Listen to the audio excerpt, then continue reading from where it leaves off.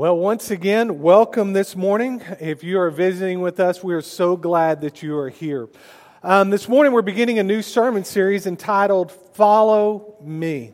I'm excited about this series as we walk through this over the next several months. I know that God is going to bless each one of our hearts. How many of you this week noticed that the number one gas station in all of America is a gas station that's only found in the state of Texas? How many of you noticed that? Buc-ee's. How many of you like Buc-ee's? Number one gas station in America, and it's just located in the great state of Texas. Several months ago, my wife had this great idea. She wanted to go check out the new Buc-ee's in Royce City.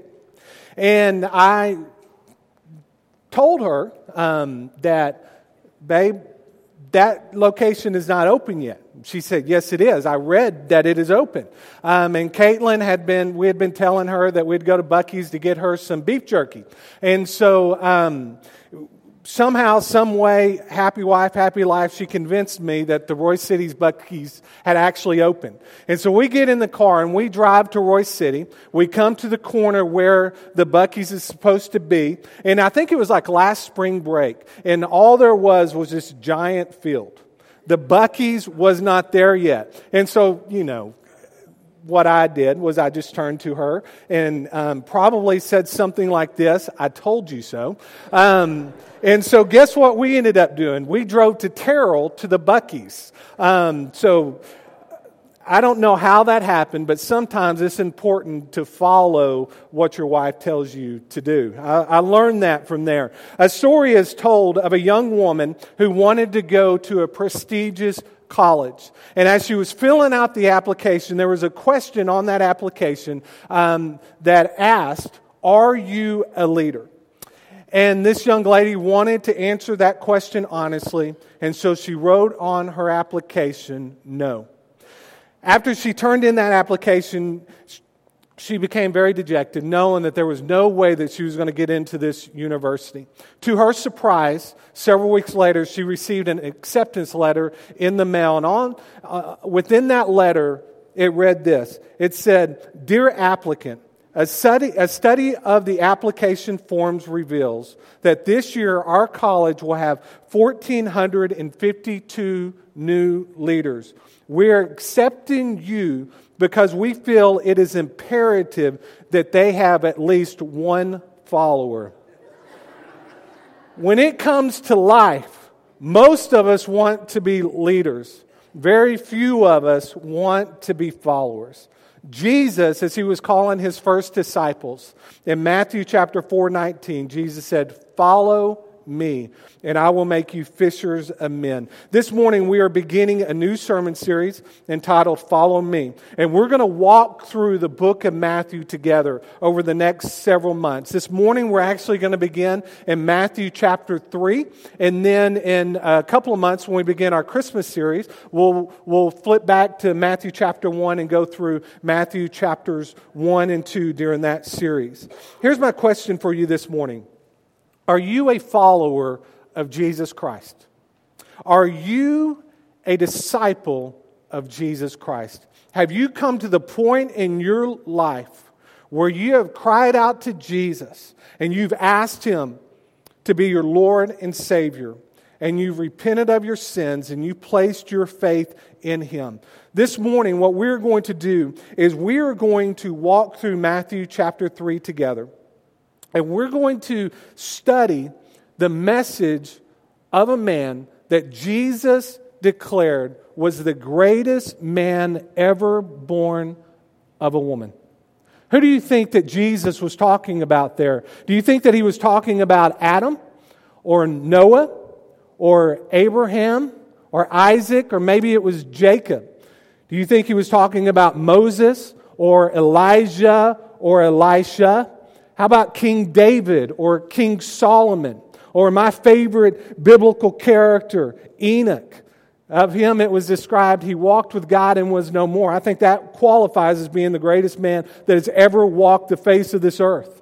But that is not who Jesus declared was the greatest man to ever walk the face of this earth. He was declaring that John the Baptist was the greatest man that has ever been born of a woman. He was greater than every king, every prophet, and every military leader. And in fact, Scripture says in Matthew chapter 11, the first part, Jesus said, "Truly I say to you, among those born of women, there has arisen no one greater than John the Baptist." Pretty remarkable when you think about it. You know, you and I assign greatness to those that are born into prestigious families, or those that are born into great wealth, or those that are born and go to the finest Ivy League schools to receive their education. John qualified for none of those things. Let me give you just a brief background of the book of Matthew. Matthew was a tax collector. And he, when Jesus called him to be his disciples, he wrote in the gospel that is ascribed to his name, the book of Matthew, that we're going to be studying together. Of all the gospels, Matthew is the most Jewish-centric, meaning that Matthew wrote his gospel with the Jew in mind. Matthew would frequently refer to the Old Testament prophets to help illustrate Jesus' identity as Israel's long-awaited Messiah.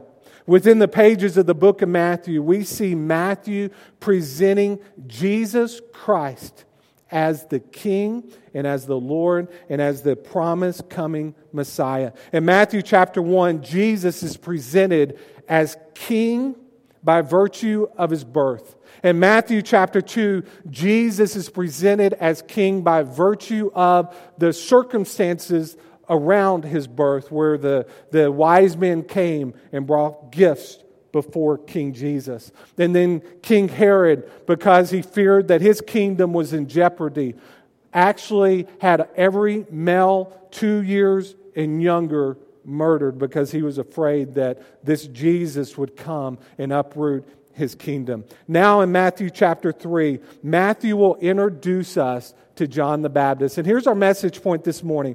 John the Baptist was a herald that would announce the arrival of King Jesus. John the Baptist was a herald that would announce the arrival of King Jesus. John MacArthur in his commentary wrote this. He said, in ancient times, it was common for a herald to precede the arrival of the monarch, to announce his coming and to prepare for his safe and proper travel. With a group of servants, the herald would make sure that the roadway was as smooth and uncluttered as possible. Holes would be filled, rocks and debris would be removed, and unsightly litter would be burned or hidden. As the group traveled along and worked, the herald would proclaim the king's coming to everyone he encountered. His twofold duty was to proclaim and to prepare. That is what John's ministry did for God's great King, Jesus Christ. John preached a message of proclamation and a message of preparation. That is what I want us to focus on this morning. I want us to focus on the message that John the Baptist preached some 2,000 years ago, helping to prepare the way for the coming Messiah. So if you have your Bibles, turn with me to Matthew chapter 3, verses 1 through 12. We're going to look at Matthew chapter 3, verses 1 through 12. And I'm going to already tell you right now, I've got some bad news for you. Not that we're going to be here for 2 hours, okay? The bad news is this. For those of you who like to fill in every blank in the bulletin this morning, unfortunately, we're only going to fill in 2. So I want to go ahead and let you know that right away. All right, we're not going to make it to point number 3. But let's read together this morning in Matthew chapter 3, beginning in verse 1. It says this. In those days, John the Baptist came preaching in the wilderness of Judea. Repent, for the kingdom of heaven is at hand. For this is he who was spoken of by the prophet Isaiah when he said, the voice of one crying in the wilderness, prepare the way of the Lord, make his path straight. Now John wore a garment of camel's hair and a leather belt around his waist, and his food was locust and wild honey. Then Jerusalem and all Judea and all the region about the Jordan were going out to him, And they were baptized by him in the river Jordan, confessing their sins. But when he saw many of the Pharisees and Sadducees coming to his baptism, he said to them, "You brood of vipers, who warned you to flee from the wrath to come? Bear fruit in keeping with repentance, and do not presume to say to yourselves, 'We have Abraham as our father.' For I tell you, God is able from these stones to raise up children for Abraham. Even now the axe is laid to the root of the trees. Every tree, therefore, that does not bear good fruit is cut down and thrown into the fire." In verse 11, "I baptize you with water for repentance. But he who is coming after me is mightier than I, whose sandals I am not worthy to carry. He will baptize you with the Holy Spirit and fire. His winnowing fork is in his hand, and he will clear his threshing floor and gather his wheat into the barn, but the chaff he will burn with unquenchable fire." Matthew begins this chapter with these words, "in those days." These words serve as a transition from Matthew chapter 2 to Matthew chapter 3. This was a common literary phrase that a writer would use when they were describing a gap of time. And there was a significant gap of time. From Matthew chapter 2 to Matthew chapter 3, there's approximately 30-year gap in time. So we do not know anything of Jesus' childhood years, with the exception of one account in the Gospel of Luke, where Luke records how Jesus, at the age of 12, went with his mother and father to Jerusalem to observe the Passover. That's the only scripture that we have that describes to us anything about the boyhood life of Jesus. And so Matthew in his gospel doesn't report that. He goes straight from Matthew chapter 2 right into Matthew chapter 3. So that brings us to our first point this morning. Let's look at the messenger. The messenger. John the Baptist was his name. His name was John. His nickname was actually John the Baptist or John the Baptizer. And despite what you might think, John the Baptist was not the pastor of the First Baptist Church of Jerusalem. Okay, as Baptists, we really did not come to be as a denomination until the 17th century. So John the Baptist is not our original church father, I guess you would say. According to the world's standards, John the Baptist was not a very significant man. I mean, just go back and look at where he lived. He lived in the wilderness. Sometime around his teenage years, John went out and lived in the wilderness. So all throughout his teenage years and his early adult years, that's where he lived. His dress, he wore an outfit made of camel's hair. His belt was a leather belt. He ate locusts and wild honey. Not the picture of a Renaissance man, is it? More like the picture of a crazy person, wouldn't you say? He may not have been significant according to man, but I want you to know right now, John the Baptist was one of the most significant men that's ever walked the face of this earth. You may this morning think that where you're sitting, I'm not a very significant person.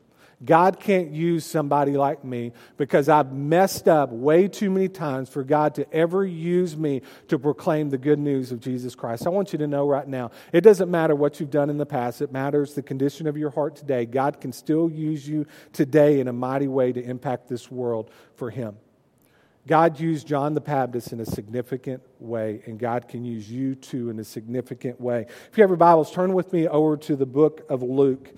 And I want us to look at a few verses about the birth of John the Baptist. John's father was a priest by the name of Zechariah. He and his wife Elizabeth were righteous and blameless in the eyes of the Lord, is what Scripture says. In Luke chapter 1, we read that Zechariah was chosen to go into the temple to offer up incense before the Lord. And while he is in the temple, the angel Gabriel appears to him, and he tells Zechariah that his prayers have been answered.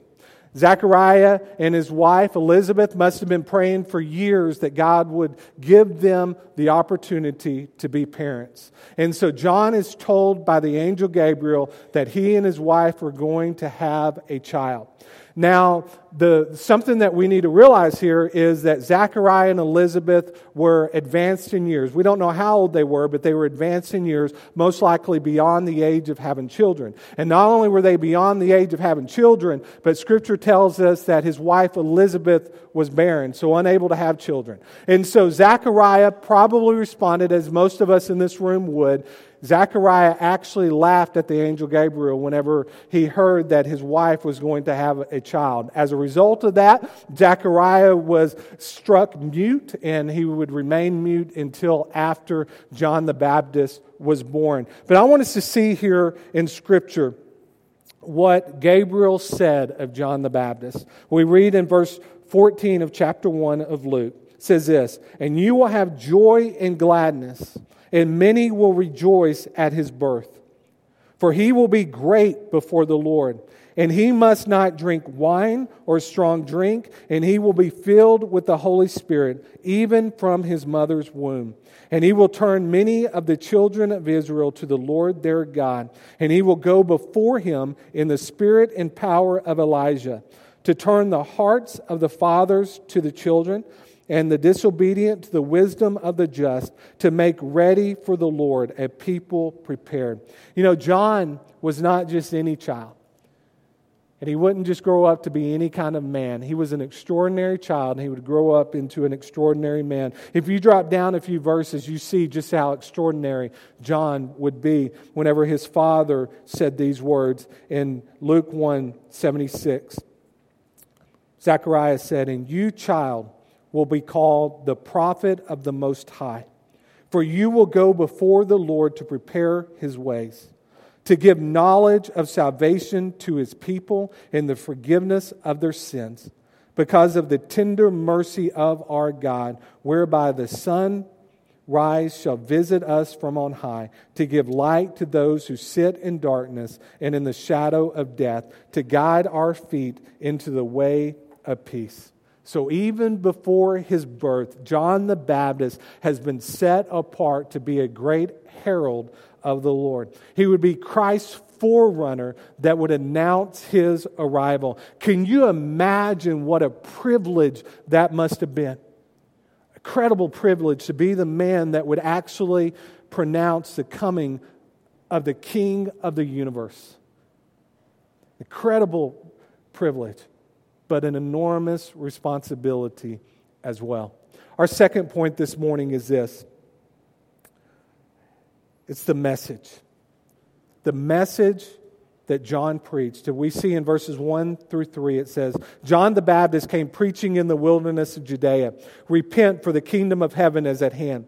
For this is he who was spoken of by the prophet Isaiah when he said, the voice of one crying in the wilderness, prepare the way of the Lord, make the path straight." The message that John preached was a very, very, very simple message. There was nothing elaborate about it. It was not a 3-point sermon with a hymn or a psalm at the end. It was not a message that he stood up and preached for 45 minutes. It was a message that was simple. He preached a message that called people from darkness to light. He preached a message that called people to repent of their sins and to prepare their hearts for the coming of King Jesus, for the coming of Messiah. What I want us to do now is I want us to break up the message of John the Baptist. And I want us to look at the two components of this great message. And the first thing that I want us to see is this. I want us to look at this word, repent. Repent. Repent is one of those words that no one likes to hear. Am I right when I say that? You know, repent, it seems, is one of those words that is very old school when it comes to the church. Seems like one of those words that we would have heard a fiery evangelist talk about or preach about from yesteryears. Isn't that right, Chief? Kind of seems like one of those words, doesn't it? Repent.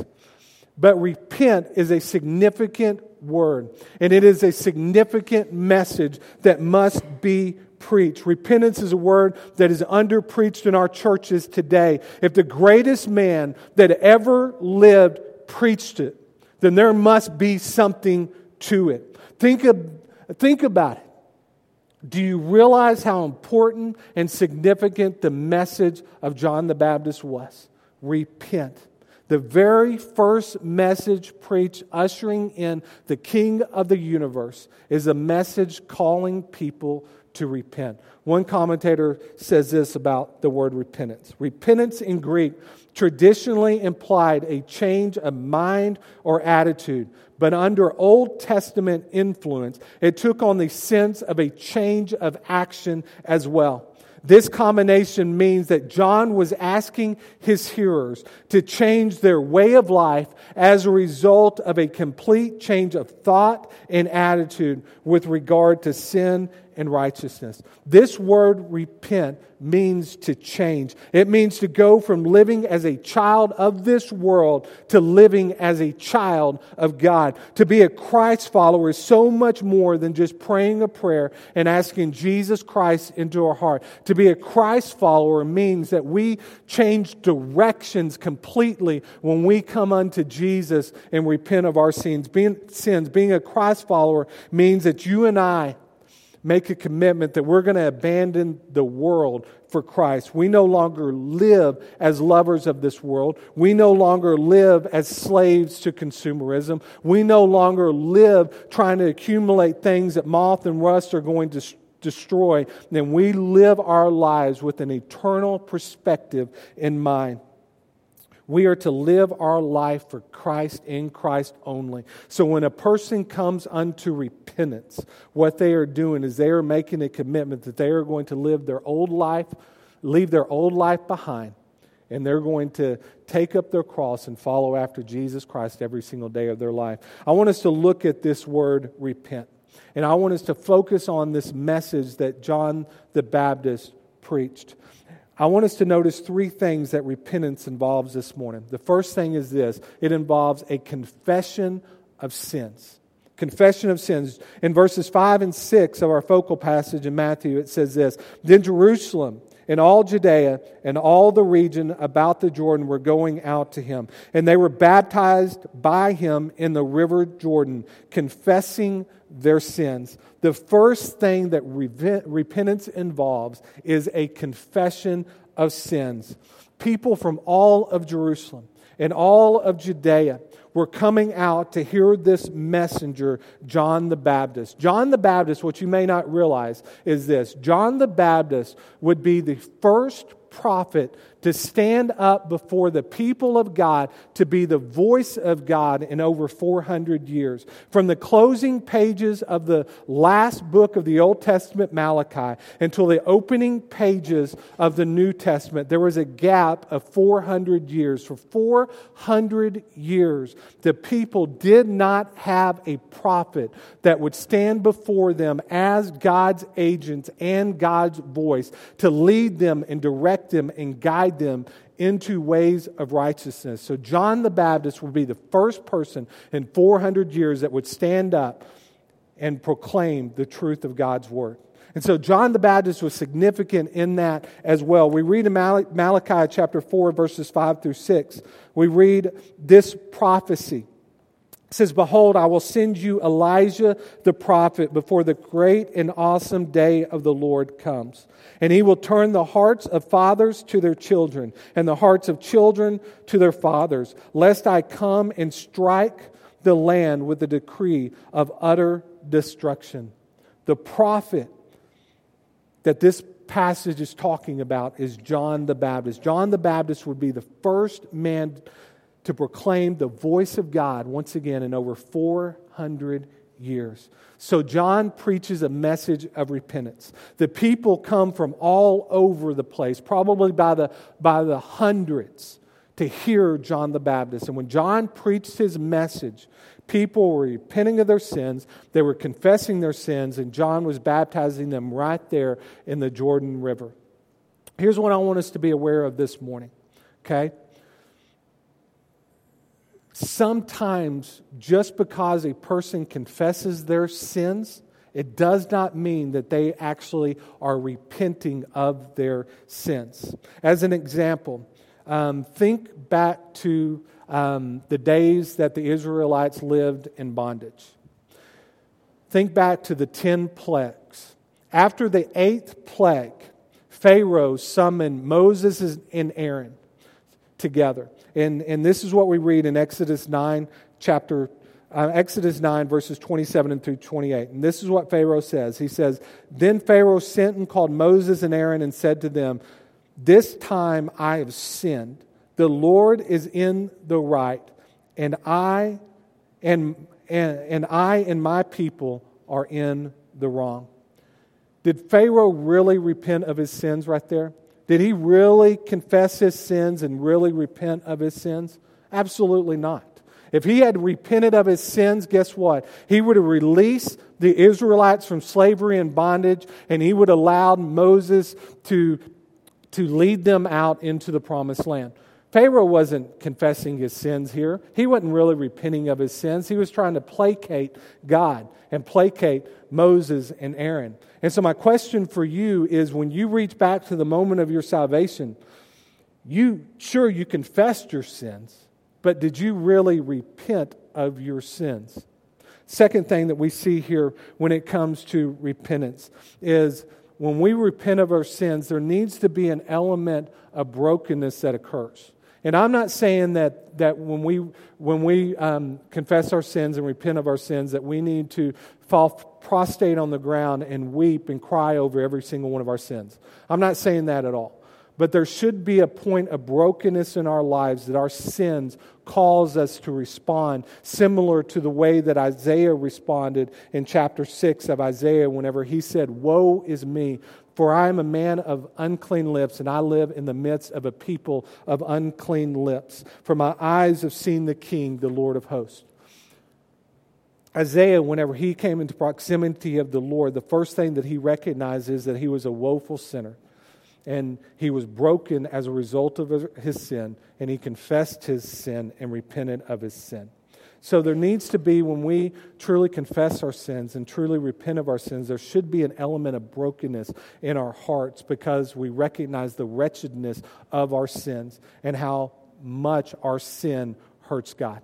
So there is a confession that occurs, there's a brokenness that occurs, and the last thing is this: there is a turning from our sin as well. That is what repentance means. It means that we turn away from our old lifestyle and we accept this new life that comes with being a Christ follower. 2 Corinthians 5:17 says, if you are in Christ, you are a new creation. The old has gone and the new has come. This is important this morning. Where there is no change, there's been no repentance. Realize that, don't you? Where there is no change in our lifestyle, there has been no true repentance. How can I say that boldly up here before you this morning?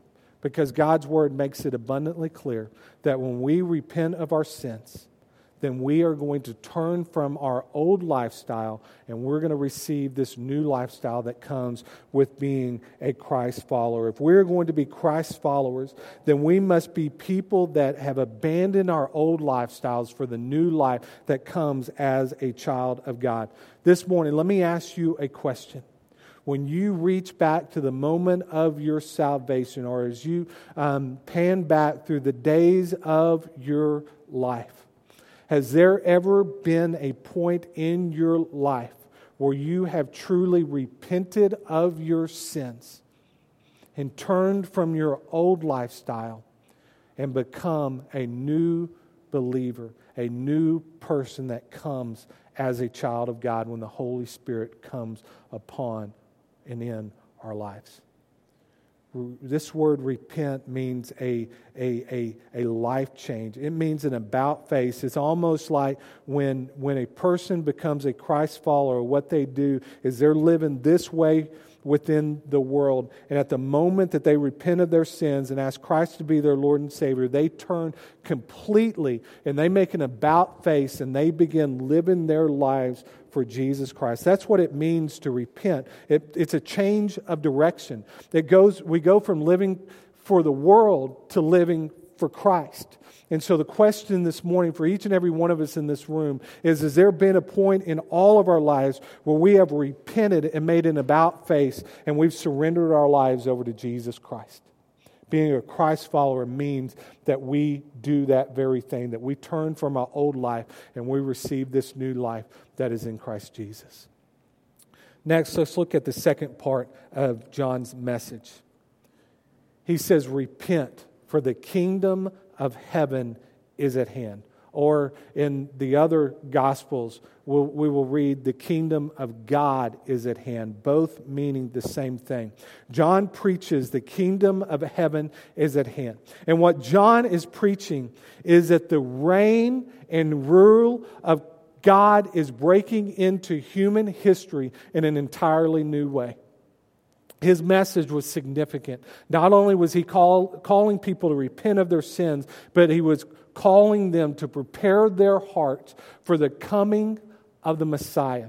God breaking into human history and coming in a physical sense to dwell in our midst. So that's the message that John is preaching, that God has broken into human history and He's coming to dwell in our midst. Can you imagine living 2,000 years ago and hearing the message that you have been anticipating since you've been a people group?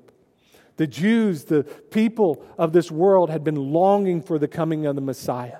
And John begins to preach this message that God has broken into human history and He is coming. So that means two things. There's two significant components to the kingdom of heaven breaking into human history. The first one is this. It means that salvation is here.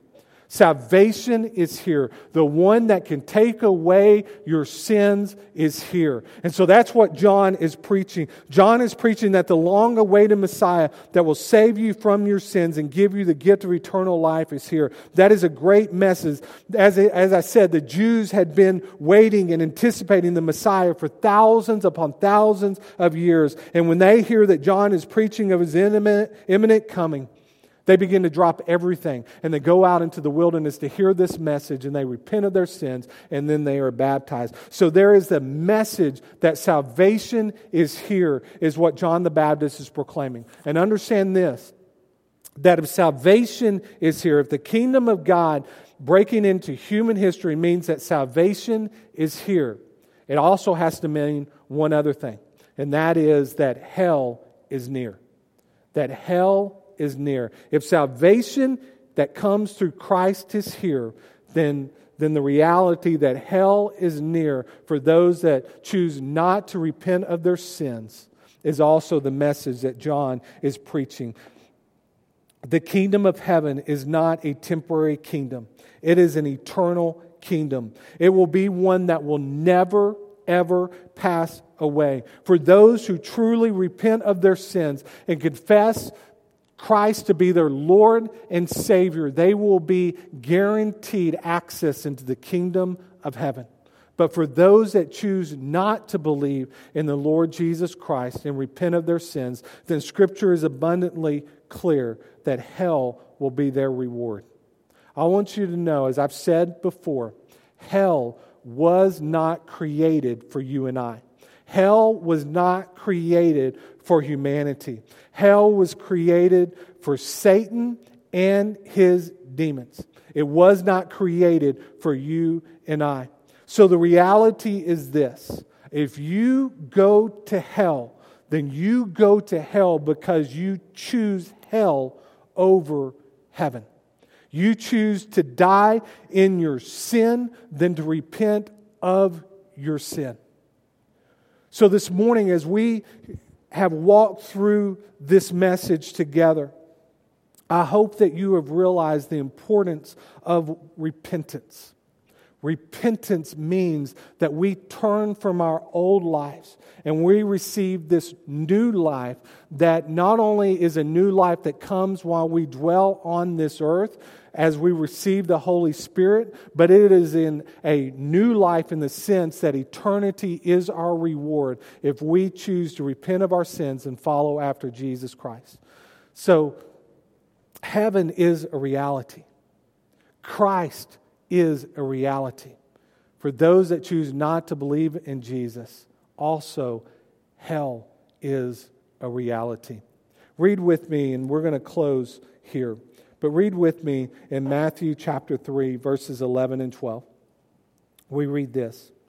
John says, I baptize you with water for repentance, but he who is coming after me is mightier than I, whose sandals I am not worthy to carry. He will baptize you with the Holy Spirit and fire. His winnowing fork is in his hand, and he will clear his threshing floor and gather his wheat into the barn, but the chaff he will burn with unquenchable fire. Here's the picture here. In ancient days, as well as really in modern days as well. When we were up in Ecuador, as we were driving around, I noticed, and I've really seen this in other trips that I've taken to Ecuador, but you see people working a threshing floor. And what they do is they gather up their wheat, and they beat that wheat on the ground. And they cause that wheat to fall out of its stalk. And what happens next is they get like a pitchfork, or they get a cloth, and they begin to bounce this cloth around. And what happens is the wind carries off that chaff, carries off that dirt and that debris. And so afterwards you're left with just this kernel of wheat. And so the picture here of what John is preaching is that there is going to come a day when Jesus Christ is going to work as a threshing floor, and He's going to take that wheat and He's going to pull out of that the chaff. And that chaff is going to be blown into the wind, blown into the lake of fire. And what's going to be left is just that kernel of wheat. And that kernel of wheat represents those that have trusted Jesus Christ as their Lord and Savior. And their eternal reward is heaven. The reality is, if their eternal reward is heaven, then there's also an eternal separation for those that choose not to follow. And they represent the chaff that will burn eternally. Okay, there's no other way to sugarcoat that or placate that before you this morning. The reality is, for those that choose to die in their sin, they will spend eternity separated from God in a place called hell. It's not going to be a pretty place. It's going to be a place of eternal torment and eternal separation from God. So this morning, my prayer for every single one of us in this room is that we represent that kernel of wheat, that we represent individuals that have surrendered their lives over to Jesus Christ and repented of their sins, and your reward is eternal life in heaven. But the reality is this, in a room such as this, that there are probably some in this room that have truly never repented of their sins. And if you were to die today, you would spend eternity separated from God in hell. So this morning, as we enter into this time of invitation, I'm going to be standing here at the front. And I want to invite you this morning to make the greatest decision that you could ever make. And that is to repent of your sins and to trust Jesus Christ to be your Lord and Savior. And Scripture says that if we do that, then our reward is eternity in heaven. If you choose this morning to leave this place and you choose to die in your sin, and you choose never to receive Christ as your Lord and Savior, then Scripture is clear that you will be eternally separated from God in hell. My prayer is that you will not die without knowing Christ as your Savior. So this morning, if you don't know for certain, if you were to die today where you'd spend eternity, I want to invite you to make the greatest decision that you could ever make. I want to invite you to come this morning and say, Chad, I don't know Jesus. I've never repented of my sins. And I wanted to know for certain today that if I was to die today, that I'd spend eternity with Him in heaven. So believers, what I want to ask you to do during this time of invitation, I want to ask you to pray. I want you to pray for those that you're sitting beside, those that are in this room. If there's someone here that does not know Jesus, may today be the day that they come to know Christ as their Lord and Savior. So pray for that. Let's stand together this morning.